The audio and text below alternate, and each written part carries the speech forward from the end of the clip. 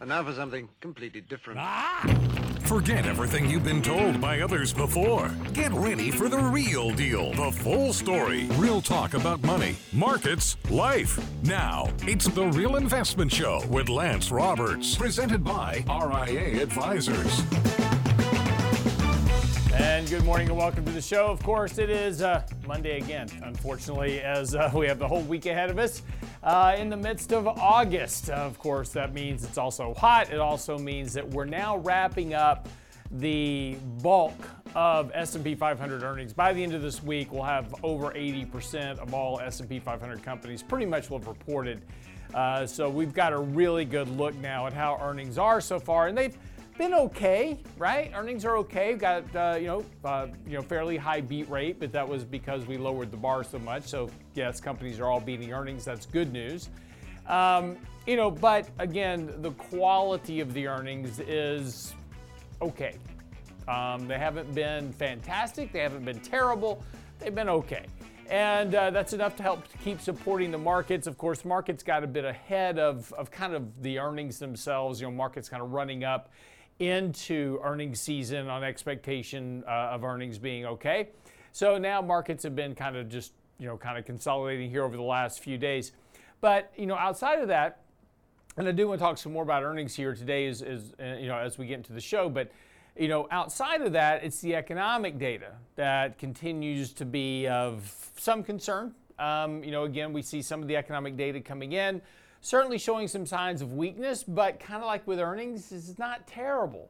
The employment report on Friday certainly showed some slowing in the employment data, and that's certainly to be expected, as again, the Federal Reserve is hiking interest rates specifically to slow down economic activity, and that will ultimately reduce hiring and employment. Again, this is what the Fed said, is they're looking for the unemployment rate to rise to between 4% and 5%, and that would be kind of their mark to make sure that inflation comes down and stays down, right? That's the Fed's goal, is to get inflation back under control. But it's so ironic when the Fed talks about inflation, because between 2008 and 2020, before the pandemic shutdown, the Fed was like, man, if we could just get to 2% inflation, this would be awesome. And so we're doing all this type of monetary stimulus and input, and whether it's QE programs or Operation Twist, whatever it was, trying to get inflation up. Why? Because economic growth remained weak. We just kind of chugged along right around 2%, and that's about where inflation was running. And the Fed just wanted a little bit more inflation. Why? Why does the Fed want some inflation, right? Inflation's good.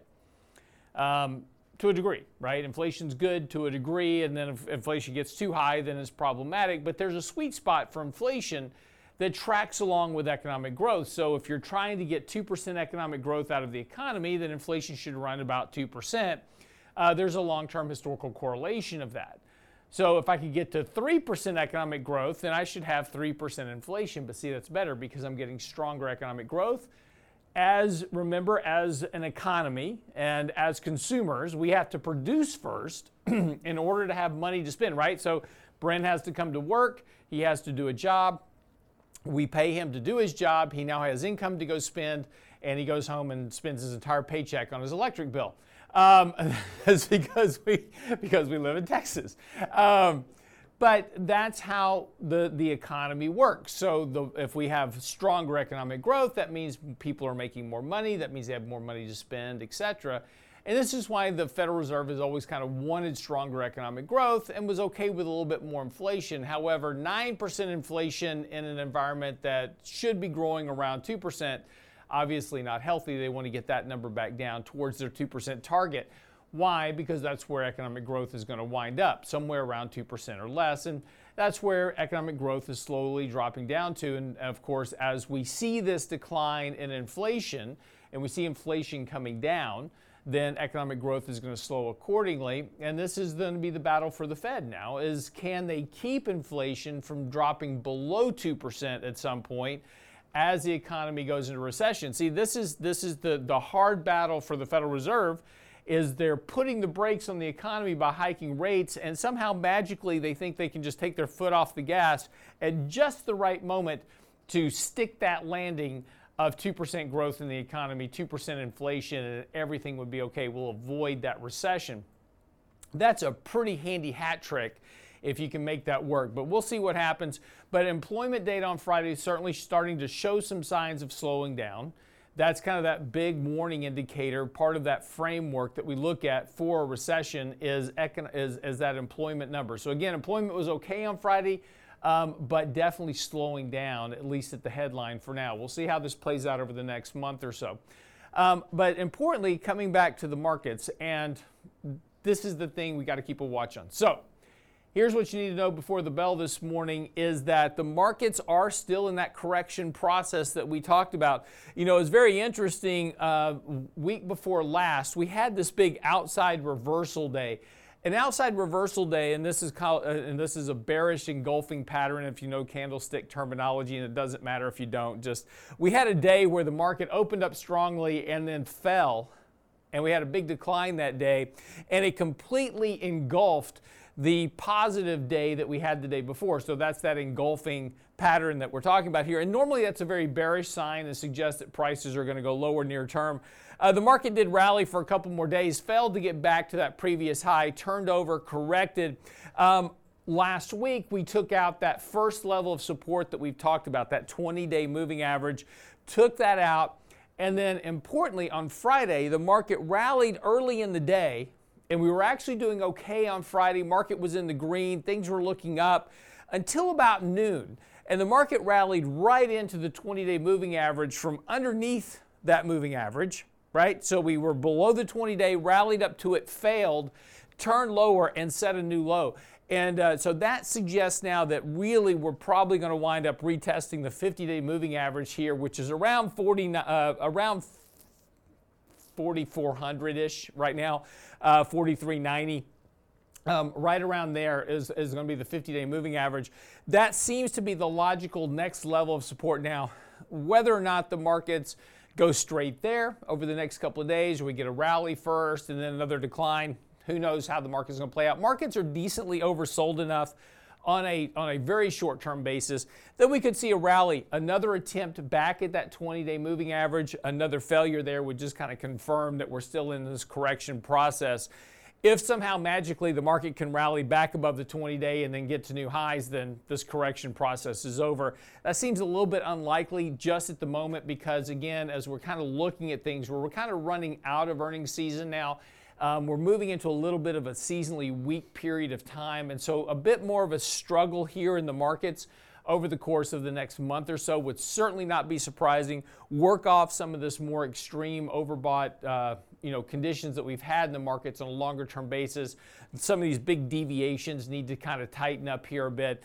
So again, I would expect a little bit more turmoil. Again, nothing here suggests that we're going to have a big correction. Nothing here at the moment anyway suggests you're going to have a 20% decline in the market. So that's not really the concern. The concern at the moment, if you want to call it that, is that the markets just needed to take a break. They've really gotten fairly far ahead of themselves. We've had 5 straight months of advances. So a month or two of a bit of a pullback, correction process, consolidation, certainly a very logical issue. And that would certainly give us a much better opportunity to put some capital at work on a better risk-reward basis for potentially another advance into the end of the year. Now, once we get into next year, all bets are kind of off. We'll see what happens when we get there. But again, lots of positive momentum right now, keeping markets intact. So again, look for opportunities to increase risk, but on a more selective basis when you get the opportunity to do so. That's what you need to know before the bell this morning. When we come back, we'll get into a bit more of the economic data, talk some about debt too and what that means. That's all coming up this morning on The Real Investment Show. Be right back. Get daily investment news you can use, delivered at the speed of the internet at realinvestmentadvice.com.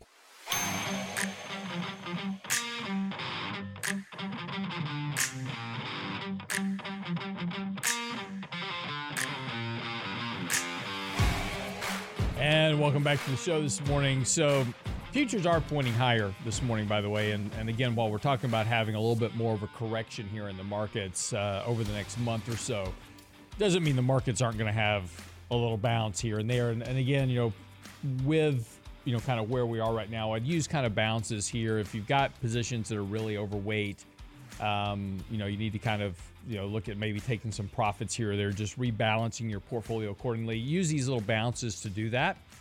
And then when the market does kind of get, done with this correctional process, wherever that is, then you'll have some cash available to, add to, positions that have pulled back a bit, or, add new positions to your portfolio that you want to do, et cetera. But that's just kind of that gardening process that we talk about, in portfolios all the time. You got to harvest a little bit here and then replant a little bit over there. And maybe you don't need to do anything at the moment. And that's okay too. That doesn't mean you have to do something.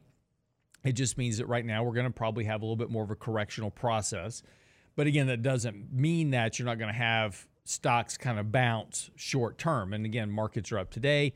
We've had basically a couple of weeks here of just the markets kind of under pressure. So again, a bit of a bounce here won't be surprising at all. The question will be is really twofold. One, can this bounce get us back above that 20-day moving average on the S&P 500? That would be a first kind of bullish indication that maybe this correction process is already over. That seems a little unlikely, but we'll see. I mean, that could very well be the case. We've still got a lot of bullish momentum in this market, and there's a lot of portfolio managers kind of behind the curve, need to play catch up. So there's still a lot of need to put capital to work into the markets. So again, correction process could be over. We'll see, but probably not. So again, this is why I'm saying use bounces here. But again, futures are pointing up a little bit this morning. We'll see kind of how this plays out. We've seen these days before where we open up positive and then sell off during the day. And, that's that kind of process the markets are going through right now. Earnings today, of course, we've got, as I said, we're kind of wrapping up S&P 500 for the most part, but there's still a lot of companies out there that will be reporting the rest of the month. NVIDIA is the last kind of big horse in terms of the S&P 500, but they report late. They're going to be around August the 22nd, I think. Don't quote me on that date, but it's later in the month. But today we've got Palantir, Beyond Meat, Chegg, Lucid Group, the electric car company, Paramount Global, which is the new kind of subscription pay service for Paramount.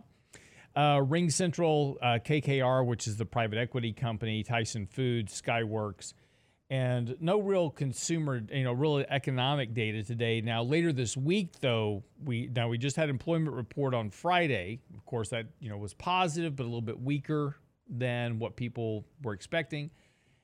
Again, as we said earlier, not surprising, the economy is slowing down. We are seeing some of that data show up that the economy is slowing down.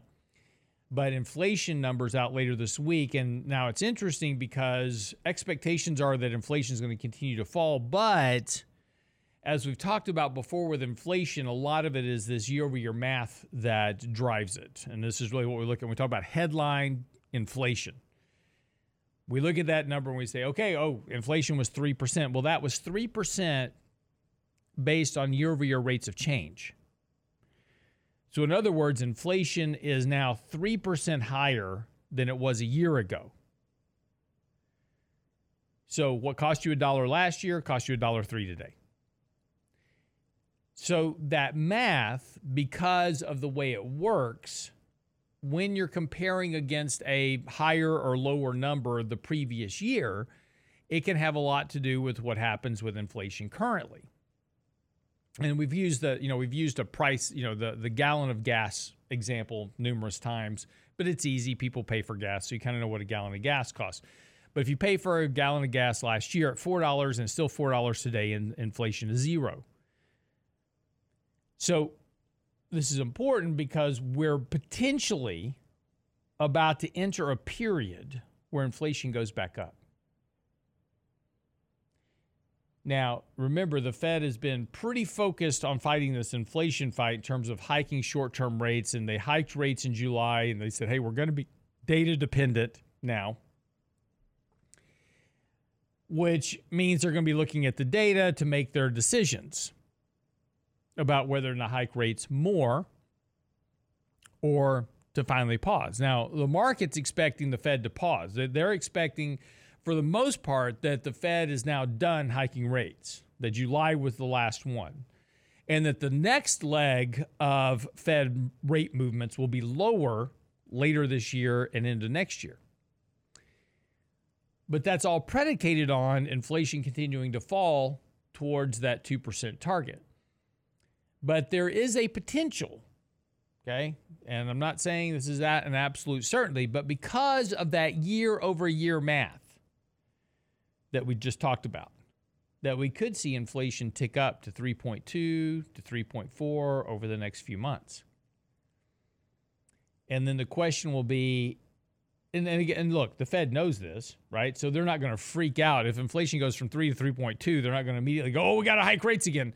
They understand they understand the math, right? And this is why they look at a variety of other indicators in terms of, inflation. They look at core, and they look at, core less housing. They look at all these different measures of inflation to try to get a read on what inflation's actually doing in the economy, because there's going to be some bounces in the data. It's not just going to fall straight down. Right? It is declining sharply, and we were talking about this in June of last year, saying, hey, inflation is going to fall sharply. And again, at the time, everyone was like, no, inflation's only going higher. It was like, no, inflation's going to fall. It's year-over-year math. And so we've seen that falling rather sharply. But that year-over-year math also is going to play some tricks here now that we've gotten back to these levels, because now when we're comparing on a year-over-year basis, we're hearing some numbers on those monthly numbers are going to start playing some tricks with the year-over-year measures. So again, just we'll see this on Wednesday or Thursday of this week. I think it's on Wednesday we have CPI coming out. So it'll be a first good kind of look, and then of course we'll get the market response. But this is one of those things that could kind of rumble the market short term. And we'll see, because if the Fed starts if the market starts to think the Fed's going to become more aggressive on hiking rates, well, that potentially doesn't bode well for the stock market. And this is particularly the case right now because the NASDAQ in particular is very detached from real rates. And that's because NASDAQ stocks in general, I'm not saying all of them, but in general, most of their NASDAQ stocks are what we call long duration assets. You're buying companies based on the need for earnings growth, right? These companies need to grow rather aggressively to justify the valuations being paid for them in a lot of cases. And so you need time for those earnings to catch up with those companies and the valuations that investors are paying for them. And real rates has a very high correlation to long duration assets. Well, right now there's a super big divergence between real rates and what's happening in the NASDAQ stocks. In other words, stocks have detached from that underlying interest rate environment. In other words, high rates impact companies that need low rates for stronger earnings growth over time. And that detachement's got to play catch up at some point. Either the NASDAQ has to correct at some point or real rates have to catch up with the NASDAQ. And so we'll see what happens. But inflation will start to give us some more clues about this later this week. But again, there is some dichotomies occurring in the markets. This momentum run we've had since the beginning of the year has kind of detached markets from kind of some of the underlying fundamentals on expectations that, the Fed's going to stop hiking rates here any moment, start cutting rates, and that's lots of liquidity and monetary accommodation. That's awesome because that drives stocks higher, and I don't want to miss out, so I better buy stocks now. And that FOMO chase has really pushed stocks kind of well out of bounds at the moment. But again, doesn't mean you're going to have a big correction. Doesn't mean that markets are going to crash tomorrow. Doesn't mean any of that momentum can last a lot longer than you expect. But there's certainly some things to be kind of aware of and some things to be kind of focused on as we get later into this year and particularly next year. And again, nobody knows. Nobody knows. Predicting what's going to happen 6 months from now, 9 months from now is a fool's errand because too many things can happen. I mean, we can go back and look at statistics. Right, I just posted a chart out this morning on Twitter talking about when the markets have had 5 months in a row and you're up more than 10% over the next 12 months, stocks tend to be higher on average. Well, statistically speaking, and that's a true statement. But the environments previous to this were normal, shall we say? We didn't have this confluence of massive monetary stimulus and a reversal of that stimulus and having, a lot of government liquidity being pumped into the market through things like the Inflation Reduction Act at a time where the Fed's hiking interest rates. It's a very different environment today. So, yes, we can look back in history and say, yes, historically, this has always happened when you've had 5 straight months up. That momentum tends to carry the markets over the next 12 months. I'm not fighting momentum, right? There's definitely momentum in the markets, and we need to be aware of it. We need to respect it, but I'm just saying is that this time is a bit different. I'm not saying this time is absolutely different. I'm just saying there are some different factors today that could potentially undermine some of that historical performance. And that's what I'm saying is it's impossible to predict 6 or 9 months or 12 months out from now. We just have to manage the markets for what we have today and navigate the markets as they come at us. All right, quick break. We'll come back. More of the Real Investment Show coming up. Don't go away.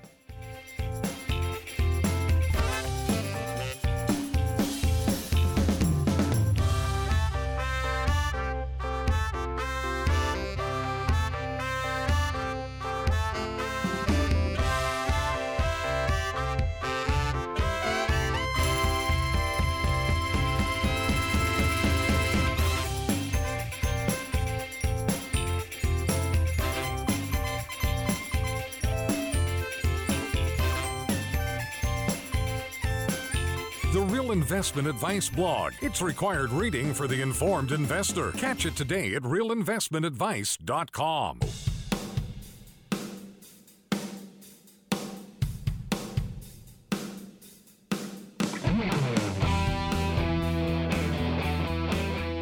And welcome back to the show this morning. So let's talk a little bit about debt, particularly government debt.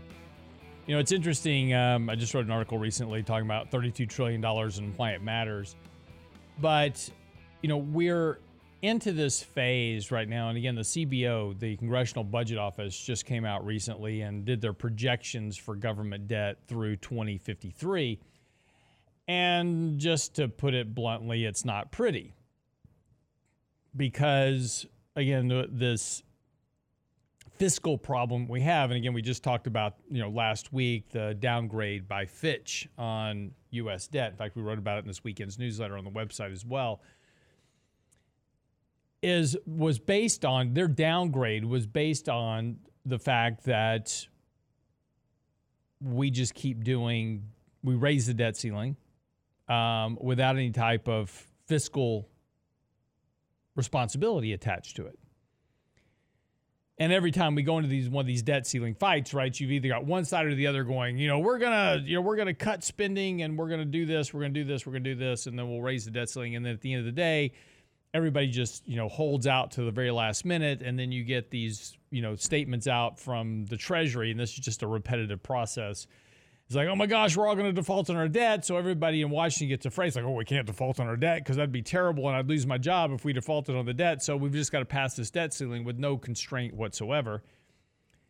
And we keep just raising the debt ceiling and increasing debt. And then, we do these continuing resolutions. And the problem with these continuing resolutions is that it just automatically raises spending by 8%. And so, when you look at the fact that we haven't had a budget passed since President Obama took office, we've been running for 13 years now without a budget. We just do these continuing resolutions. It's just become easier than actually going through the budget process of passing a budget, which is what we're supposed to do. Just easier now to pass these continuing resolutions. And we just keep increasing spending. And then everybody runs around on their podiums going, the debt's out of control, we got to do something, vote for me, I'm going to fix it, and then we vote for them and they don't go do anything, right? And so using those assumptions, and this is why Fitch downgraded the debt, the reason that Fitch downgraded our debt was nothing more than the lack of fiscal responsibility around the debt ceiling hike. You're issuing too much debt. You've got not enough income to pay for it. Over 100% of all the money that comes in goes to debt service and welfare. So you're going to keep having to issue debt just to fund all the other stuff in government. And if you take a look at the trajectory of debt through 2050, like I said, it's not pretty.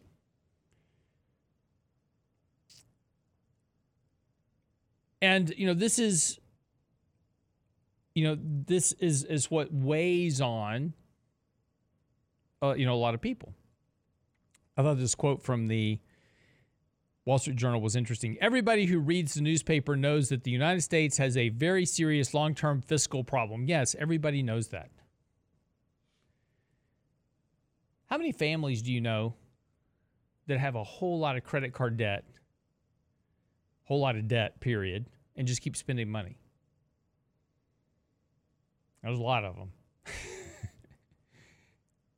And then they want to complain that, it's not fair that, rich people have more money than they do and this, that, and the other thing, but they have a fiscal spending problem, right? They just spend way too much money and buy stuff they can't afford, and look, I know these people, right? I have people like this live in my neighborhood. I know what they do for a living, and then they've got, $100,000 car sitting in their driveway, right? Just no fiscal responsibility whatsoever. Well, government's the same way. The only difference is that with the government, we can just print money. So we just keep spending more. And again, everybody says, oh, everybody knows we have a fiscal problem. There's nobody that doesn't know we have a fiscal problem. But everybody also says, well, if I want to get elected, I've got to provide more stimulus, bonuses, checks, whatever you want to call it, to my constituents. So we just get further and further into debt.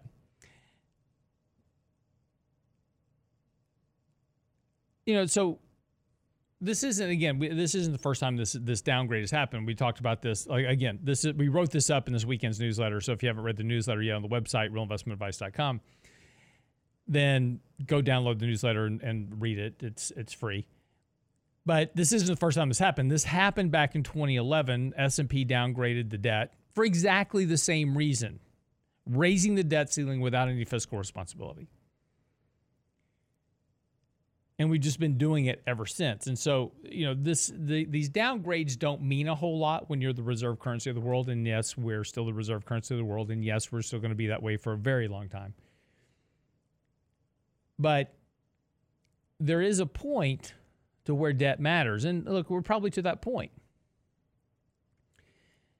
And the more debt that we have, the slower the economic growth rate is going to be. And that's going to lead to worse levels of economic prosperity for people.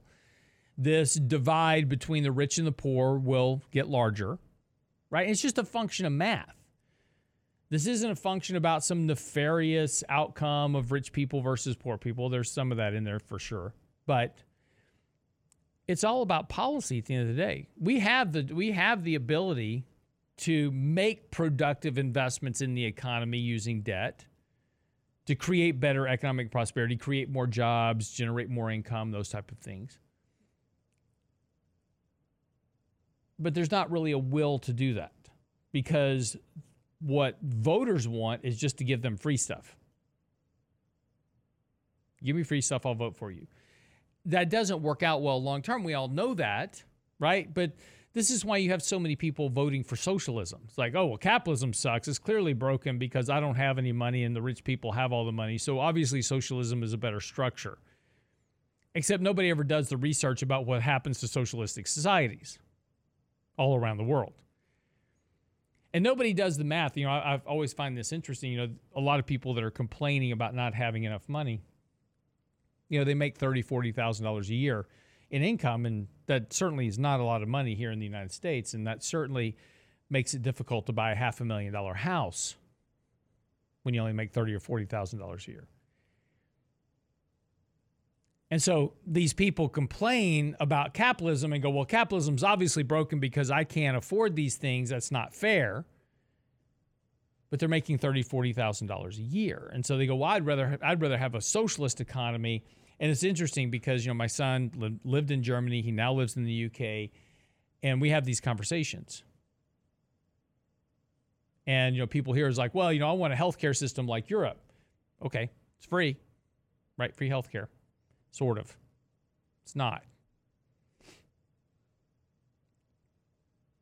I want subsidized housing. I want all these other things. I want this kind of socialist idea. Because obviously that's better. At least the government's paying for this stuff that I want, right? See, government's paying for stuff I want. And so I want that rather than capitalism where I have to work for it. But see, what people understand is that if you're making $30,000 to $40,000 a year, you're in the top 1% of income earners worldwide. Think about that for a moment. In the U.S., if you make $20,000 a year, $30,000 a year, $40,000 a year, you're in the top 1% of income earners worldwide. So all those systems that you're voting for and all those systems that you're wanting, right? Socialism, communism, whatever. You're in the top 1% of income earners worldwide because those systems don't generate economic wealth. But we're slowly pushing the economy that way by issuing more and more unproductive debt. Now, this is not news to you. We've talked about this on the show numerous times, but the CBO report showing the trajectory, and I'm writing an article on this right now in reference to the direction and trend of interest rates and what happens with interest rates with debt. But the trend of debt issuance is not exciting, to say the least. And this is, we come back and it's like, well, this is just going to keep going. It's like, and this will eventually crater the economy, and this is going to create all these other problems. And the answer is, we can look at Japan as a microcosm. They're running well ahead of where we are right now, but, we're heading on the same path. We have the same demographic issue. We've got the same social welfare system issue, pension system. We've got the same issues as Japan. Yes, there's some differences between our country, but there's a lot of similarities in terms of debt and the outcome of debt issuance and the trend of interest rates and what happens with economic prosperity. And none of it's great. But we keep voting for the same people. And it's the clear definition of insanity, right? We keep voting for the same people expecting a different outcome. And these same people that we keep voting for keep telling us that they're going to go to Washington and, boy, they're going to fix this. They're going to put the wheels back on this wagon. You just watch, right? And they do nothing.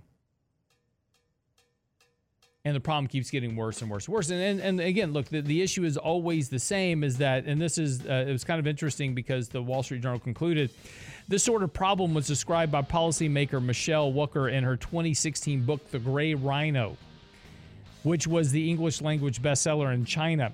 Unlike an out-of-the-blue crisis dubbed a black swan, a gray rhino is a very probable event with plenty of warnings and evidence that is ignored until it's too late. And that's when we'll fix the problem. All right, be right back after the break. Don't go away.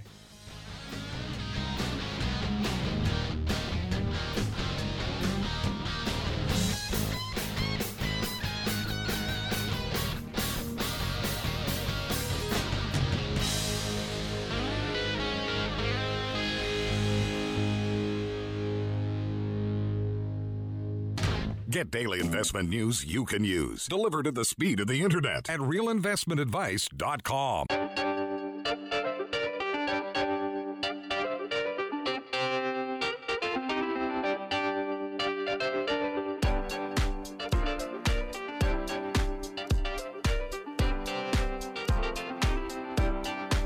And welcome back to the show, of course. I'm Real Lance Roberts. Brent always sticks interesting stuff on my kind of morning show notes, and you put a graphic of futuristic movie timelines. And it's interesting because, we always watch these movies. And again, some of these, Clockwork Orange, Escape from New York. Remember that with Snake Plissken, played by Kurt Russell. And, when you look back at those movies, these were made at a time where it was at some point in the future, right? This was going to be the outcome. And like, for instance, with Escape from New York, it was the future time was 1997, where New York is completely shut down. It's just a crime-ridden, overrun prison at that point. But basically, they've just surrounded it, and all the criminals are in New York. And, fortunately, that didn't completely come to pass, although it may be close now. 2001, obviously, A Space Odyssey didn't quite occur in 2001. Still don't have runaway psychotic computers just yet. The Postman, I thought was interesting. Kevin Costner, kind of the world has now had this kind of apocalyptic outcome, and they're back to delivering the mail by horseback. And this was set in 2013. RoboCop, 2015. So where are we today, right? For those future movies. Right? What movies were in the past that were set for like this year and next year? Where are we right now? Rollerball. But see, most people won't even know these movies, right? This is the thing. Rollerball was an awesome movie. James Caan, awesome movie. Is basically a combination of what do you call it? A roller derby, right? Yeah. It was a violent version of roller derby. That was set in 2018. 2019 was Blade Runner. 2020 was Soylent Green, right? Where we are now converting people to food, which may not be too far off now that you now have to start reading your labels on your food packaging, because there is a push to start including insects as part of food fillers. So you need to make sure what you're actually consuming. So we're not too far away. They just won't put humanoid on yet on packages. But it's still coming up. Movies that are coming up in the not too distant future. Children of Men, 2027, kind of apocalyptic end of the world scenario where population can't have children. 12 Monkeys for 2028. That was, of course, Bruce Willis coming back in time to try to stop a virus, right, that was going to wipe out the planet. Maybe not too far away from that, considering what we just went through with the whole pandemic shutdown. Demolition Man with Wesley Snipes and Sylvester Stallone. I can't believe I remember some of these. V for Vendetta. I'm pretty impressed, man. Yeah. You're knocking them out. Minority Report. Mm-hmm. Now, we're not too far away from this one, though. Now, Minority Report was with Tom Cruise, and of course that was about the pre-crime, right? We're going to try to stop crime before it happens, and they had these cognates that could foresee the future, right? And then they would use that data to go arrest somebody before they actually committed crime. And Seattle actually tried to do this just recently. They tried to do a little bit of this pre-crime work to try to use what you're posting on the internet and those type of things to try to stop you from committing crime before it happens. And then, of course, the other side of that was retinal eye scans and all this other stuff, which is now becoming a thing, right? So there's a new cryptocurrency out that it's trying to determine the difference between a humanoid and a robot, artificial intelligence, and it uses an eye scan technology for that.